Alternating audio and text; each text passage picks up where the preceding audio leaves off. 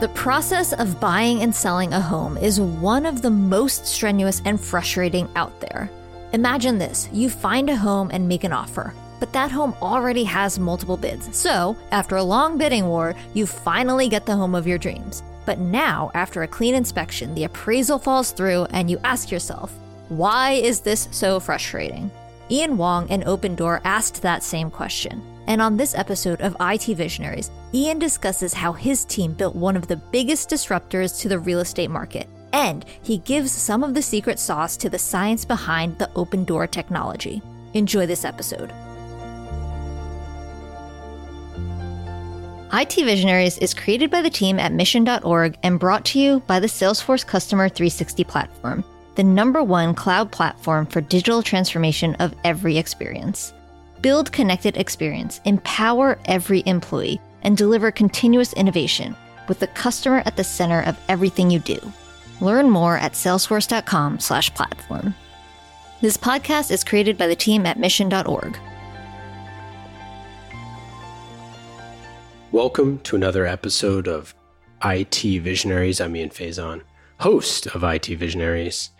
And today we are joined by special guest, another Ian. Ian, how's it going? I'm doing well. Am I the other Ian or are you the other Ian? Yeah, it's a great question. And it's a question I ask myself all the time. But in this case, for sure, I am the other Ian.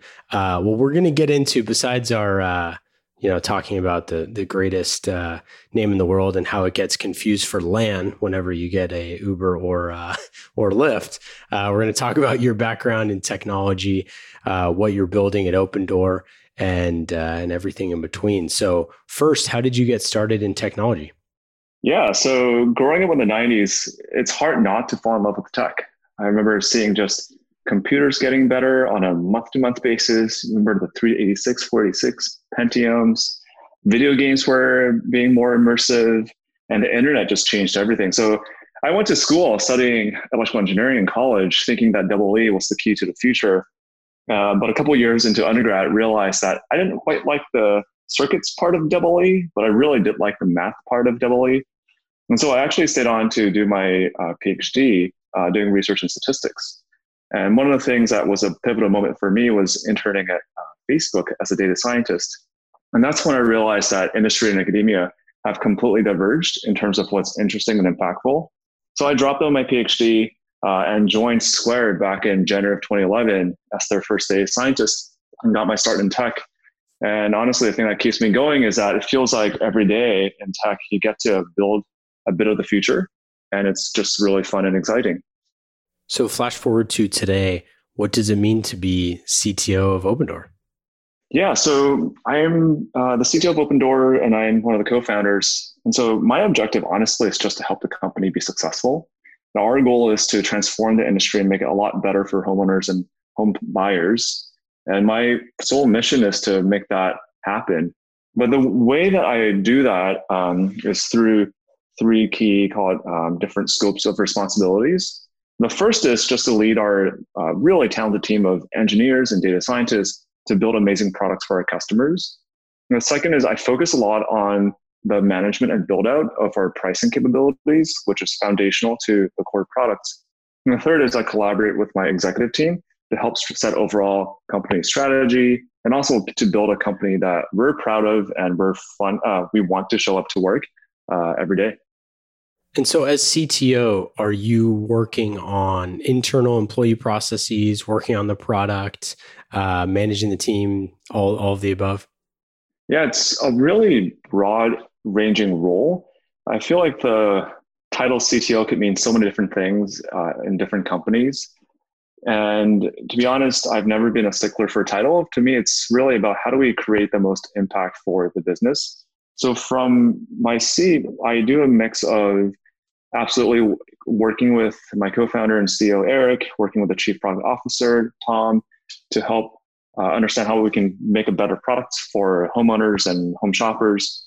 And also making sure that internal processes are done well for our engineers, making sure they've got a solid career growth path, making sure that with the right set of talent on the team. And then there are some things that I have a more direct hand in, like I mentioned, pricing. So that's where I spend probably more of my, call it kind of technical brain cycles, if you will, really focusing on the set of algorithms that we use to make sure that we're pricing homes accurately when we buy and sell at Opendoor. Yeah, I mean, it seems like real estate is something that has been, and really just buying a home in general, hasn't really changed that much. Like, obviously, we know more about the the landscape now than ever, and leverage technology to do that. But what did you kind of see as co-founding the company as the clear, obvious issue here? Yeah, so the premise of the company is that buying and selling a house is probably the single most financially significant decision in people's lives, but it's also one of the most stressful and painful. So if you have a 2x2, and on one axis you look at the size of the transaction, and on the other axis you look at consumer happiness, right? You have this massive outlier where it is a huge transaction, but super fragmented industry and just a stressful and painful experience. So, and if you look at any other asset class, be that cars or clothes or electronics, there's always this ability to sell or buy pretty easily. And so it's glaringly obvious to us back in 2014 when we started the company that something is off with real estate. Ian, if I were to tell you the only way you can sell your car is if you have to do test drives, you have to allow people to do test drives any given weekend for 3 months. There's a 1 in 7 chance you can't sell your car. You have to pay a 6% fee on top of the whole thing. You would say that's absolutely insane. But for some reason, we're okay with that for housing. And so we said, okay, that's a little bit crazy. How do we actually make real estate and the entire ecosystem be in service of homeowners and home shoppers and not the other way around? And so that's really why we started the company about 6 years ago at this point. Well, you didn't know this, but I recently sold my place and was in the process. So I just sold my condo not too long ago, or at the end of last year, and was in the process of buying a place. And boy, do I know what you are talking about! Because if you live in the sunny San Francisco Bay Area, it's a little tough. Turns out that buying and selling in this market is pretty crazy, and like you said, it's so far out of most people's means at this point that the stress levels are potentially ruinous at every turn. Not to mention all of the houses or many of the houses are 100 years old. Yeah, I mean, SF Bay Area is just a real snowflake of a market. But honestly, the pain is shared amongst all buyers and sellers in the country. One of the interesting things about real estate is that if you take aside SF in New York and Seattle, it's actually much harder to sell a home. And so for an average homeowner, the home is worth about $240,000. I know that might come as a shock to folks who have been in there for a long time, because I think our average prices at this point is over $1 million. But the average price of a house is $240K. Again, it's going to take a homeowner 3 months to sell a home. There is a 1 in 7 chance of a fall through, and you're paying 6% fee. On top of that, you likely need to unlock the equity in your current home in order to buy your next home. And so there's just a lot of inherent stress and friction in the process today of real estate. And so for those listeners who might not be familiar with Opendoor, we went out with a solution about 6 years ago to help make this a lot easier, starting with the selling side. And so as opposed to listing your home on the market and waiting for 60 to 90 days to be able to sell your home, we can just buy the home from you. So we will literally give you an all-cash offer if you come to opendoor.com. And so you can actually get an offer and sell directly to us whenever you want. And that just makes the selling process like 100 times easier for the homeowner. I mean, I couldn't be more excited about the possibilities for the future. And I was one of the reasons why we were really excited to have you on the show, other than the fact that you're an Ian, which is even better. But I think that this is one of the classic problems where like every company is a technology company these days. This doesn't feel like a technology problem. And yet there's so much technology under the hood. Can you talk about that? Yeah, totally. And it's one of the interesting things about working in a very physical and tangible industry is that the tech is actually just woven to everything that we do. So you can almost say that we are a technology company. You can also say that we're an operations company, and of course we're a real estate company. And I also think there's been waves of technology companies. Obviously, you've got the Google and Facebooks of the world of the 2000s, but I really think over the last 5 years, you've seen Mark Andreessen's point about software aiding the world really coming alive for some of these really large industries that so far has been almost impervious to technology changes. And I'm referring to, say, ride sharing, I'm referring to Airbnb, and just like almost different levels of the societal stack are getting disrupted now. And so, yeah, housing, real estate, I mean, tremendously important transaction. There's so much tech that goes behind making that transaction much better. And so I'll give you an example. So some of the really cool tech that we'd have to do is if you come to opendoor.com, right, you're giving us information about you and your home. And so we actually have to master how do we build trust with the consumer in this really drawn out offline, online experience? How do we price the home really accurately? And then how do we actually build a real estate supply chain that historically has been super offline, super clumsy, and make that really efficient? It's almost like building that Amazon warehouse, right? But offline, distributed in every single home across the country. Those are some of the really hard technical challenges that we have to solve every day. Do you feel like, with the market essentially not really changing for, 100 years? Like, I don't even know, like I don't even know what would be the biggest like change in buying or selling a home. And when I bought my first home 10 years ago, and when I was trying to buy this recent one, not one single thing changed. I think we even used the same broker, like, in a different state and whatever, you know what I mean? It's like, it was almost identical, every single thing, going in and signing the paperwork, like everything. And I think I bought my first time I was in the Army. I was 22. I had no idea what I was doing, but, in something like this where the market has not changed in so long, you're going into, well, I don't know how many markets you're in now. Like 15, 21. Yeah. Okay. I was going to say, 15 to 20 markets. So 21 markets, each market is different. Each city is different. Each street is different. Each house is different. But the process, as you kind of talked about, is the same. It seems like there's so many like process things, the repetition, the hidden fees, all that stuff, that data and transparency can immediately surface, like, right? I mean, that's what's so exciting. I mean, I feel like it's such a black box when you're buying a house. And now to be able to have some level of transparency is a match in the darkness. Yeah, definitely. I think buying and selling a home, look, the stats, actually, you were 22 when you bought your first home. The average age of a first-time home buyer is actually 32. And the time between transactions, typically somewhere between 7 to 10 years. And so people don't actually get that many revs at it. And as a result, maybe because of that, the industry has been super, super slow to change.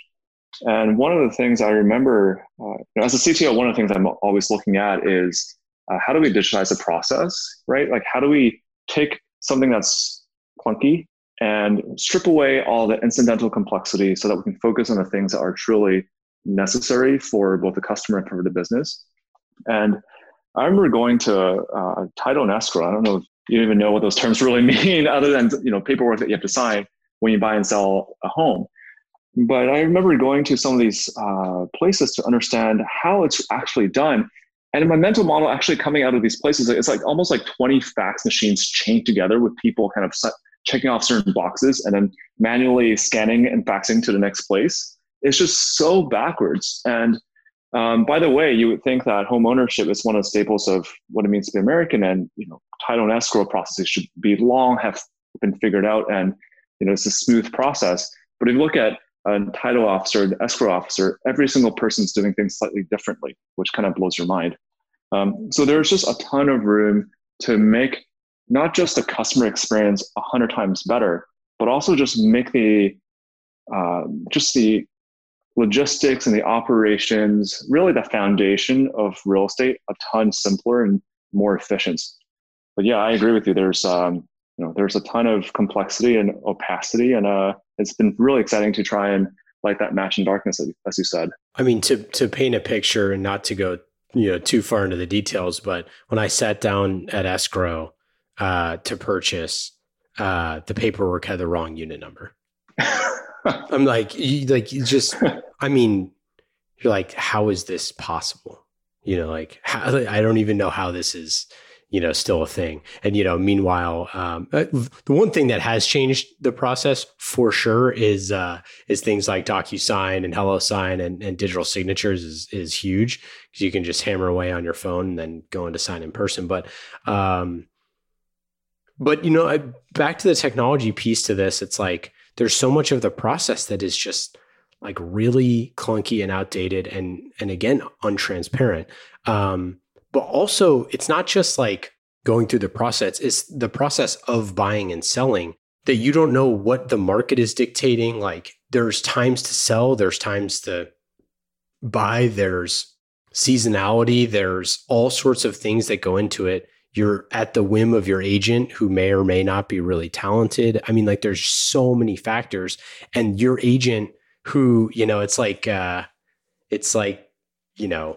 used to talk about this in the military where, the person who's doing the training, spend an hour reading all the material the night before and then trains you the next day, sometimes. But it's the same thing. You could have a real estate agent that, walked into the job, 6 days ago, but they still know more than you. Or you could have someone that's been selling the same neighborhood for 35 years that, it's like, oh, I've sold that house three times, or, whatever it is. So there's just so much variance.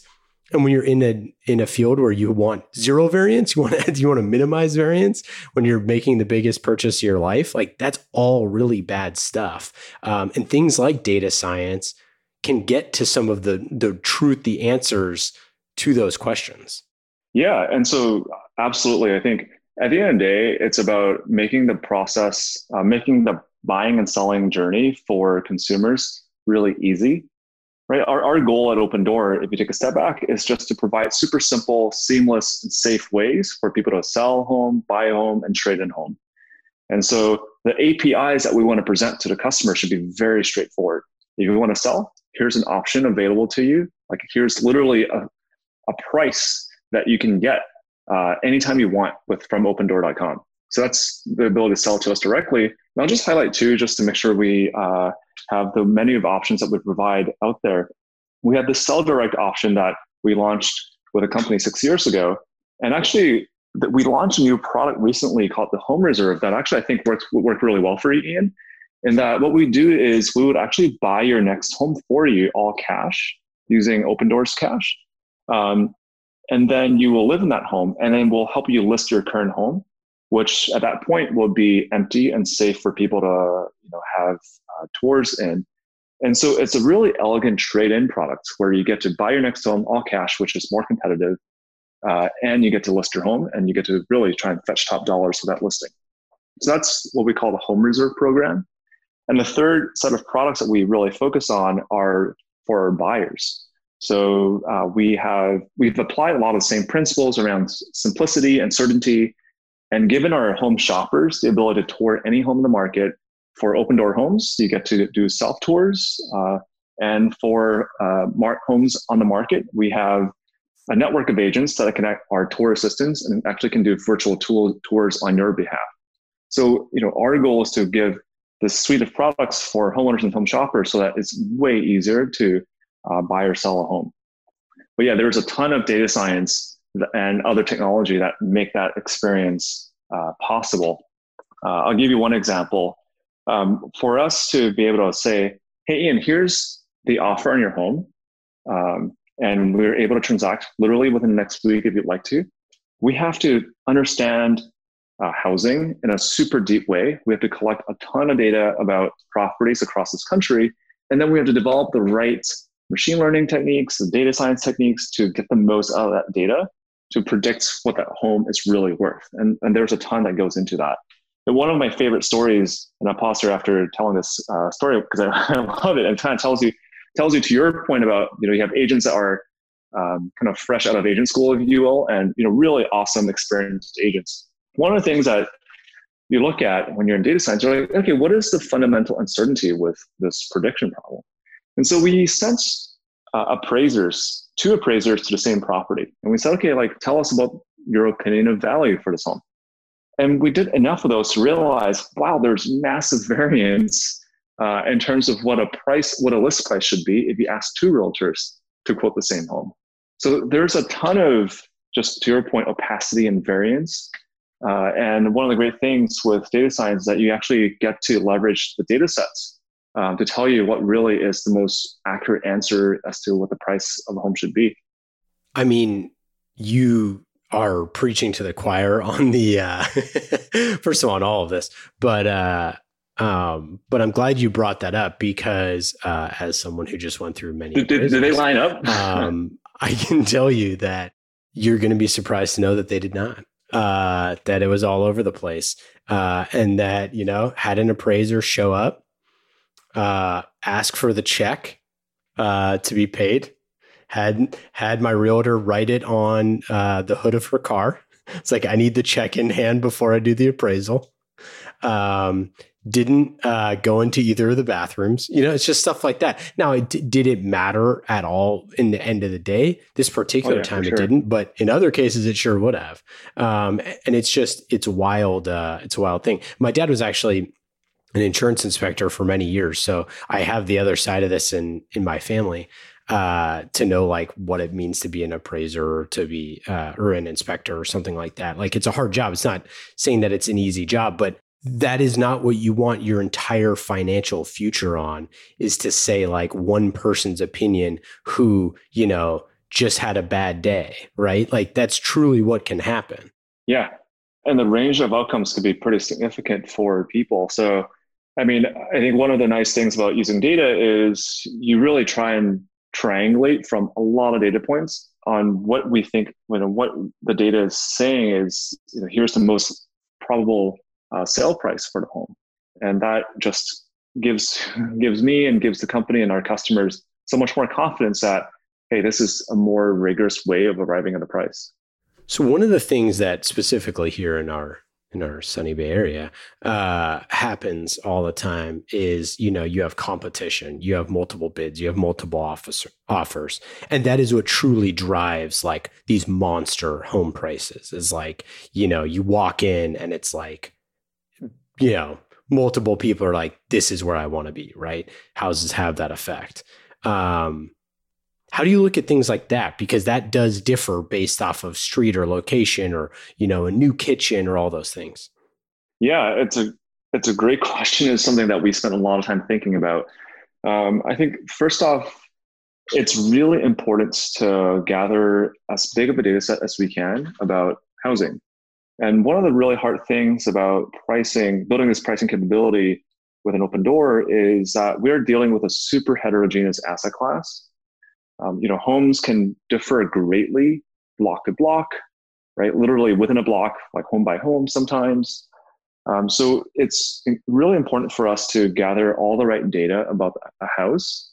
And so we actually spent a lot of time not only ingesting a ton of data that's off of public records or off of certain data feeds, but we spent a great deal of energy going full stack, so to speak, and actually going out to the home and collecting that data ourselves.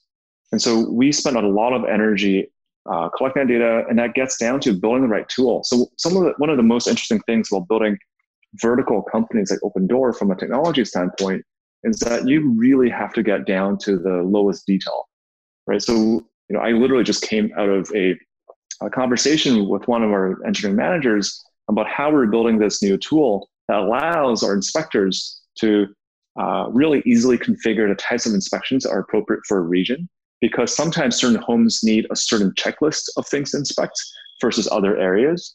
So we have to get down to that level of detail around actually building our own inspection apps to capture the right data for a given house. And then on top of that, homes also are heterogeneous over time. Like the same home that sold today or yesterday might have a different close price, to your point of seasonality, 2 years ago and 2 years from now. And so we also have to do a ton of just time series analysis to what I call time travel, like help understand what this home was worth back then and what this home might be worth a few months from now, which is when we would resell it.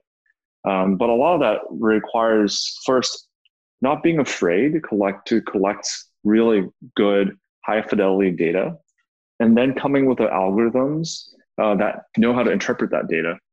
Some of the hardest things that we have to solve are, how do you turn that feeling that you get when you get into a home of your dreams, right? Like the sunlight's shining a certain way, the layout feels great, the quality of the countertop feels amazing, right? Like how do you turn some of these sensory signals into more quantitative factors that could then be used by algorithms? So we actually spend a lot of efforts with computer vision, actually with a lot of crowdsourcing techniques.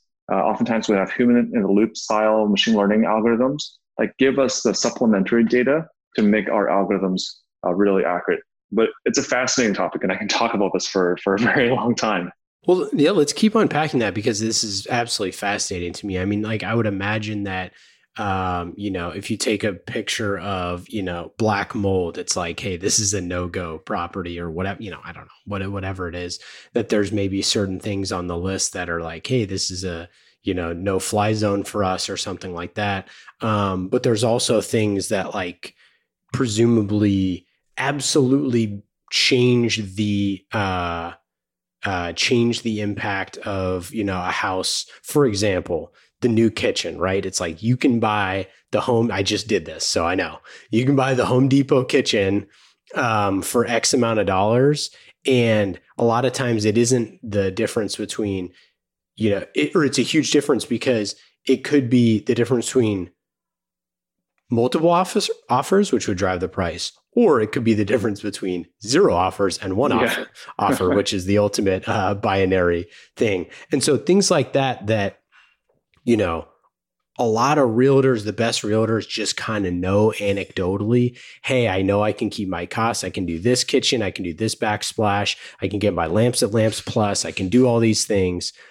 But nobody is aggregating this, to my knowledge. Like there's nobody that is saying the report of like, hey, if you do the all white kitchen with with the subway tile and Lamps Plus lighting and silver fixtures, like that is a 17% increase in offer price. Right. Yeah, it's really a tough problem, and no one's really collected this data at scale until I think maybe us.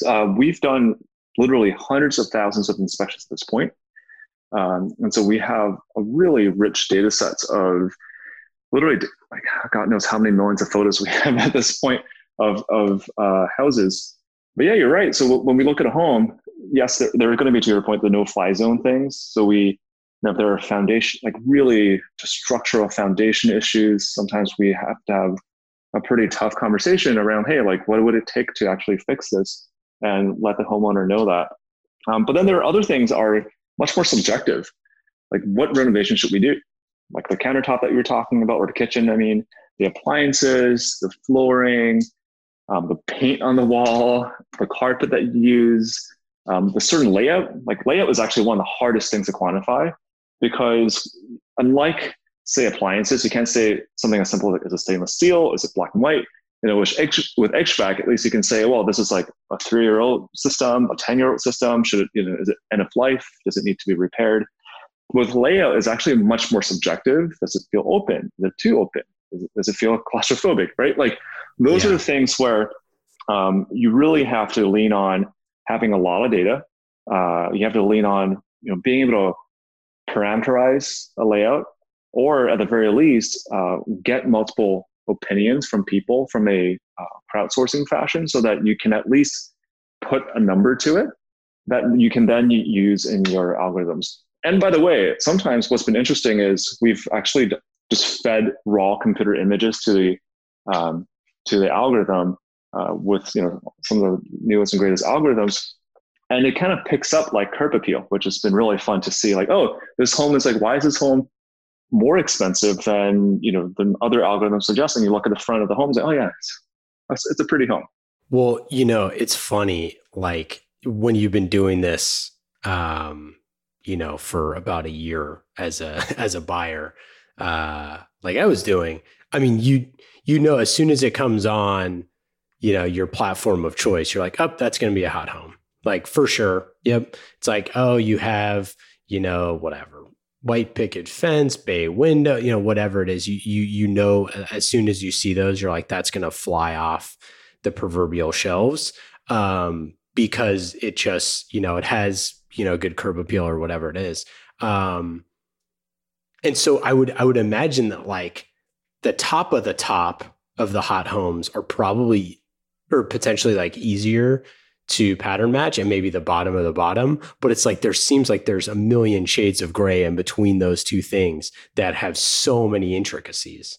Yeah. And that's where, going back to what we said about using data science versus leading on human kind of judgment, for some of these homes that have a special feature, that's where appraisers can really struggle, and actually normal kind of human judgment could be, it's really tough to assess. Yeah. I mean, unconscious bias and stuff like that. I mean, like there's so much, there's so much unconscious bias that happens with that sort of thing. I couldn't even imagine.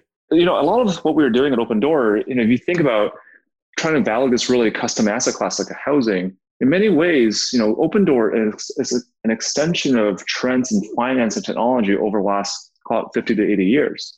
If you think about actually credits, right? If you think about a loan, what people were trying to do in the 20s and 30s when loans were first introduced was, how do I actually model a person's ability to pay back a loan? And a human being is even, it's the most custom of them all, right?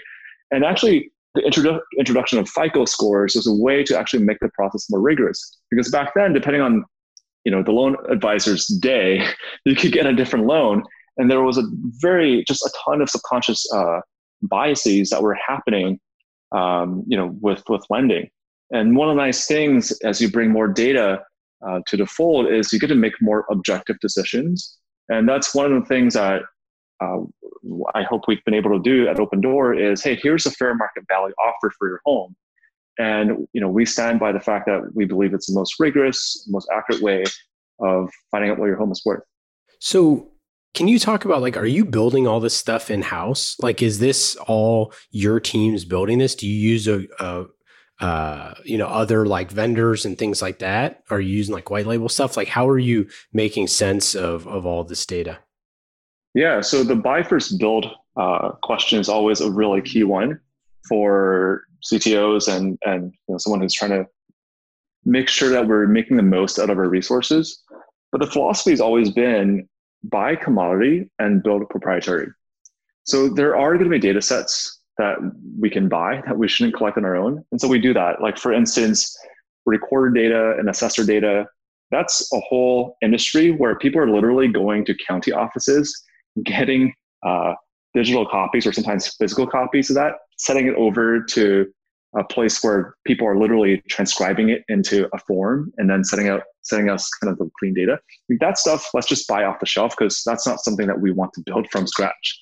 But on the other hand, the algorithms and the additional layer of data insights, like the inspection app, like our ability to operate our supply chain super well, that's kind of core to what we have to do, right? So those are the things where, along with the customer experience, how do we actually maintain trust with a customer over the period of weeks? Like, that's actually really tough product engineering challenges that we've had to overcome. And so for those things, yeah, they're proprietary, and we spend a ton of energy making sure they're done right. And then what about the data capture? You kind of touched on it a little bit, that there's a bunch of different sources, but like, are you just putting in massive amounts of unstructured data? Like, how are you capturing this? And is it just like, a gal walking in there and snapping 1,000 photos? Like, what are you doing? Yeah, so it's a mix of structured and unstructured, but for the most part structured. So that's why we have to spend a lot of energy actually connecting all the different points in our operations. Because when we have to price a home, like I mentioned, we really have to understand holistically that home, that neighborhood, all the transactions that have happened around it, how the market is trending from a macroeconomic level. And so we are trying to capture as much structured data as possible. For instance, what's the quality of the countertop? And, is this stainless steel versus black and white appliances? There are some more unstructured things that we look at, like photos. But again, we try to turn them into more structured data so that the algorithms can use it. But that's where a lot of the magic happens is, how do you take a look at, say, homes that you're not able to make an accurate prediction on? And then you ask yourself, like, why do we miss from a backtesting perspective, how do we miss this prediction? And then you realize, oh, wow, like there was this golf course, that neighbors this home. And then you have to go out and, figure out all the golf courses in Phoenix. Or maybe, wow, this home was on a really slanted slope and that really, took away value from that home. So then we have to either do a lot of geodata processing to understand topography of the different cities, or when we go out and inspect a home, make sure that our inspector through our apps are instructed to tell us about the slope of the driveway or something like that. So it is a mix of structured and unstructured data, but we spend a lot of time thinking through how do we get as much structured data as possible for the algorithms. You got a creek bed behind it. There's power lines. Like and the other thing with all of this that's so crazy is that it's the biggest financial decision of your life. Buying homes is just really hard in general. And then you also have the financial component, which is like going through getting a loan is really the hardest part for a lot of people, right? Just the actual lending process is horrific. And lots of paperwork and lots of things you don't understand, and you're signing the life away. And look at how many people still foreclose anyways. So it's like this convergence of, I've kind of, discussed at length here, like how difficult it is, but it really is so many environmental decisions. And then you do all of that and you buy the house and you don't realize that the way that it gets afternoon sun means that your snow never melts. It's like, oh, great, we have afternoon shade. Our snow literally never melts. And we have an icy sidewalk, which we have to scrape because the city, because it's our property. And if somebody falls, we're liable. Like there's just so much complexity that and so many different data points that there's almost no way that a human could get it right. Like, or at least it feels that way. Yeah, totally. I think that, you touch upon two things that are interesting there. One is financing, and the other one is like really understanding a home from a shopper's perspective. So financing, absolutely, it's super scary to, give all those documents to a loan officer and, make sure that you got everything covered and you can get the best loan or product you can. And, they're working with your title and escrow officer and your agent, and there's a bunch of paperwork being bounced back and forth, and you don't really know how all that works. So, one of the things about Opendoor philosophically is like, we want to be full stack.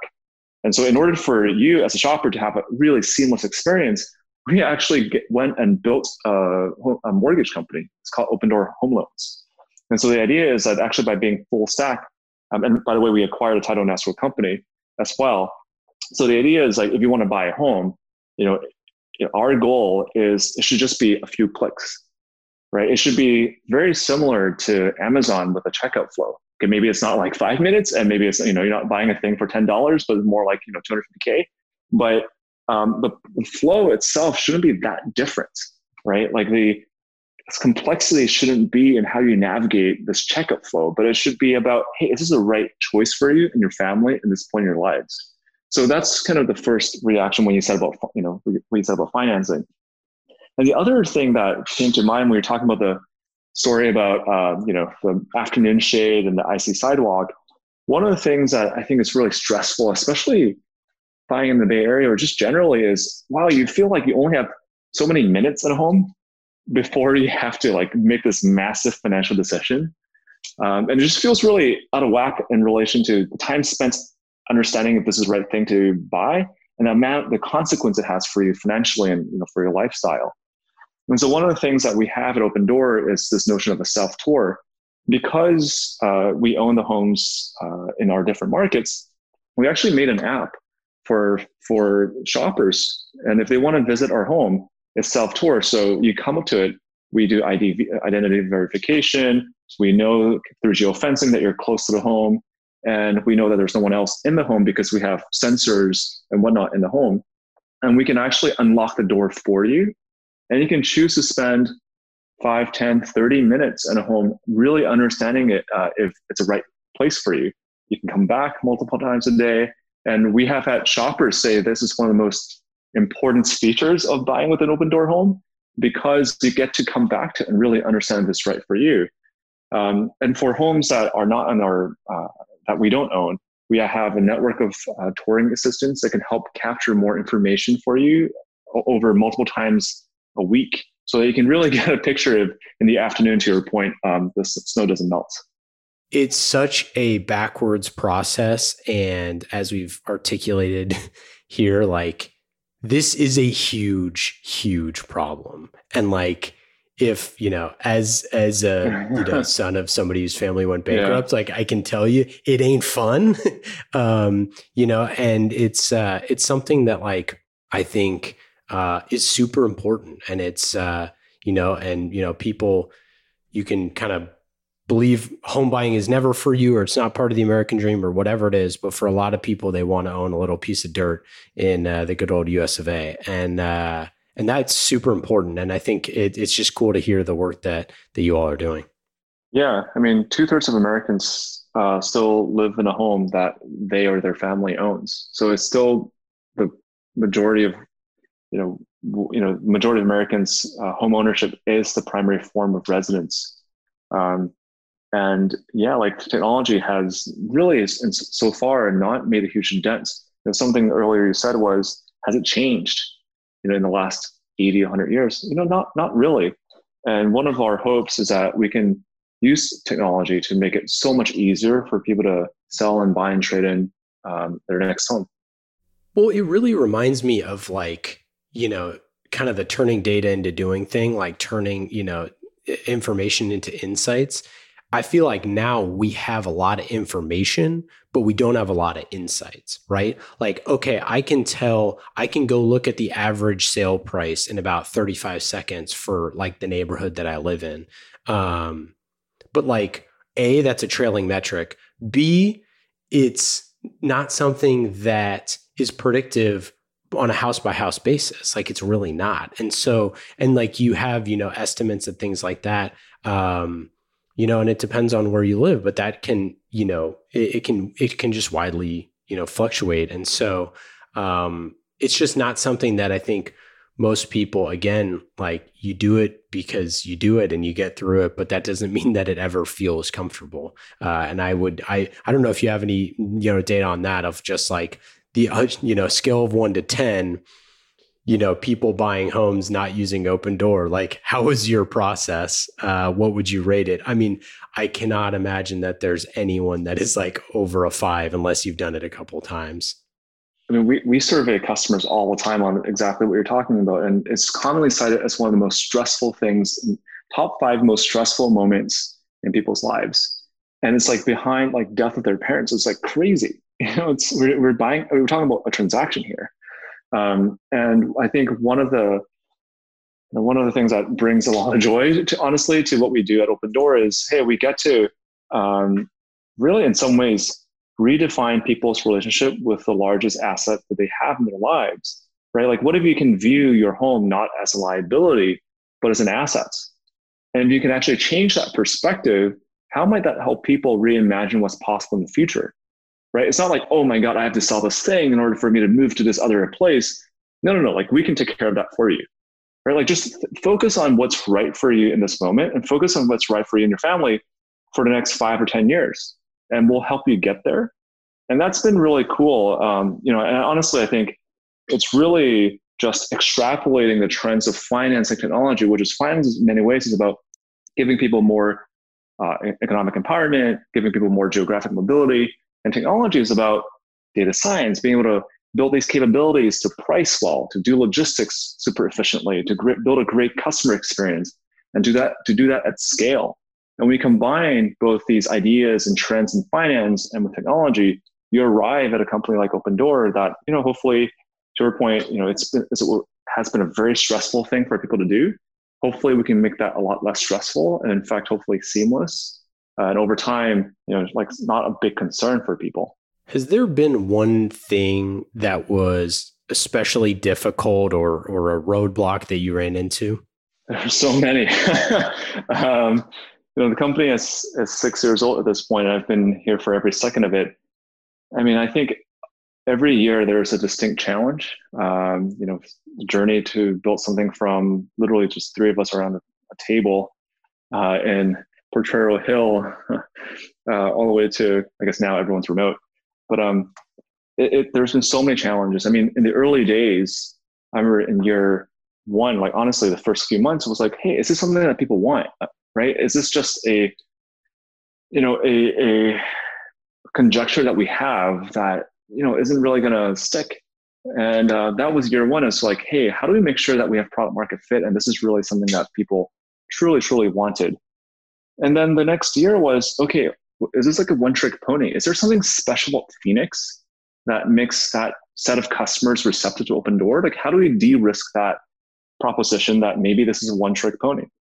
And then the third and fourth and fifth and sixth year has been around, how do we scale to more markets? How do we make sure that we have really strong unit economics? How do we make sure that we're not just serving homeowners like sellers, but also serving buyers?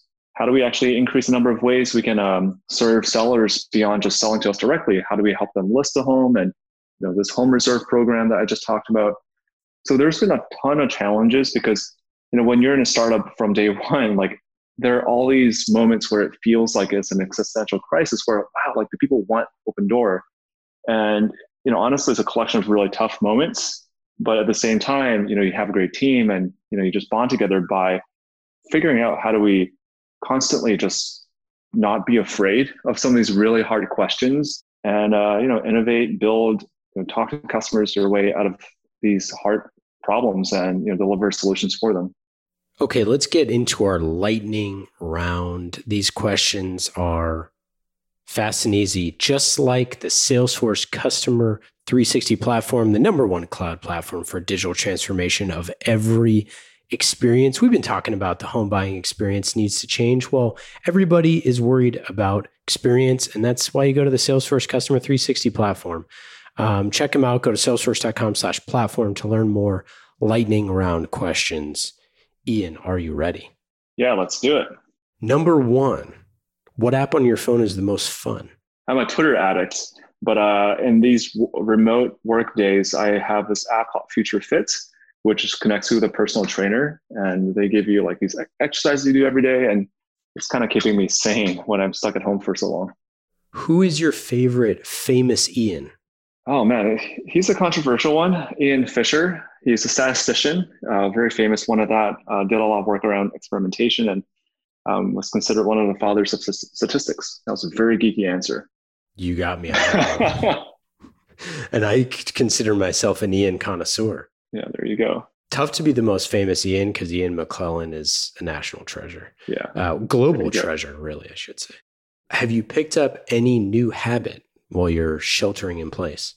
Well, there's cooking, but I will say actually sheltering in place and remote work has had some really positive benefits when it comes to forcing you to have good documentation practices or communication practices with your team. So it's actually forced a lot of us at Opendoor to be much better at writing things down. So I actually find myself spending a lot more time putting energy and thought into writing good documents. What do you do for fun? Recently, it's been, because I used to play basketball and go out for runs. It's a little harder now, but I've been doing a lot more hikes in the Bay Area. There's just so many beautiful trails around here. So I did one last weekend in the East Bay. There's just some gorgeous redwood trails there. I did Garin Park last weekend, so. Yeah, the Redwood Regional Park. Oh, yeah. That was super nice. I grew up doing cross country in Redwood Regional, so it was a horrible cross. I would walk a lot, but hanging out in the outdoors. I grew up like down the street from there, so I'm sure this is not interesting at all to our thousands of listeners who are spread over the world. But if you ever get a chance to check out the wonderful Oakland Hills, it's a great place. Okay. What is your best advice for a first-time CTO? Oh, that's a tough one. I was the first-time CTO when I started the company. And it's a trying process, but I will say it's a mix of strategy, execution, and people. Obviously, it starts with the people. You have to make sure that you're there and present for your team, and you have to be super empathetic and make sure you're supportive of your staff, who are ultimately the ones really doing the frontline work. Then it's about developing your chops around making sure everything is just operating nicely in terms of execution. But I would say the part that I didn't fully appreciate it when I first founded a company is, aside from all the code and the career development of your staff, is how do you make sure you're working with your executive team to really understand the strategy of the business and then translate that to the roadmap for tech. And I would say really focus on people, execution, and strategy kind of in different buckets, and making sure that day after day and week after week, you're making progress on each of these three categories. What question do you never get asked that you wish you were asked more often? Oh my goodness. What is most underrated in data science? Because one of the things that I was a data scientist. I don't do as much data science anymore. Obviously, I work with a lot of data scientists, but I would say that there was this fascination with the word science, and there's a lot of fascination with terms like artificial intelligence and machine learning. And I actually think a lot of that stuff is commoditized. It's actually not that difficult in the grand scheme of things. If you think about machine learning from an API perspective, you're talking about literally .fits and .train, or rather .fit and .predicts. It's just two APIs. And people spend a ton of time obsessed over the methods behind them. But I think what's much more exciting is thinking about, like, how do we apply this data-driven approach to different business settings?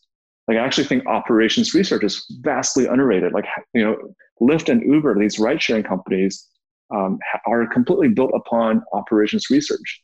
And it's actually taking these algorithms, actually applying it in business that's interesting. So I would say that, for folks that have an interest in data science, I think it's important to not get caught up with the terms of data science. It's really just about how do we make sure that you're making the right data-driven decisions backed by algorithms for your business. And those algorithms could be complex, could be simple, and there are many types, but don't get too hung up on exactly how those algorithms work. Fascinating stuff. That we'll bring you back on the show and we'll just talk data science the whole time, because I'm sure our listeners would dig. We haven't really, I think it's been like 100 episodes since we did a data science one. So yeah, we'll have to bring you back. Right on. Well, Ian, you have a great name and you've been a great guest. Thanks so much for joining today. Any final thoughts? Anything to plug? No, it's been really fun chatting. I hope that your listener took away a few things, and if folks want to check us out, we're at opendoor.com. Yeah, when you start selling in the East Bay, I'm telling you, beta tester number 1. Let me know. I'll hold you to that. Sounds good. Thanks again. Thank you. IT Visionaries is created by the team at mission.org and brought to you by the Salesforce Customer 360 platform, the #1 cloud platform for digital transformation of every experience. Build connected experience, empower every employee, and deliver continuous innovation with the customer at the center of everything you do. Learn more at salesforce.com/platform.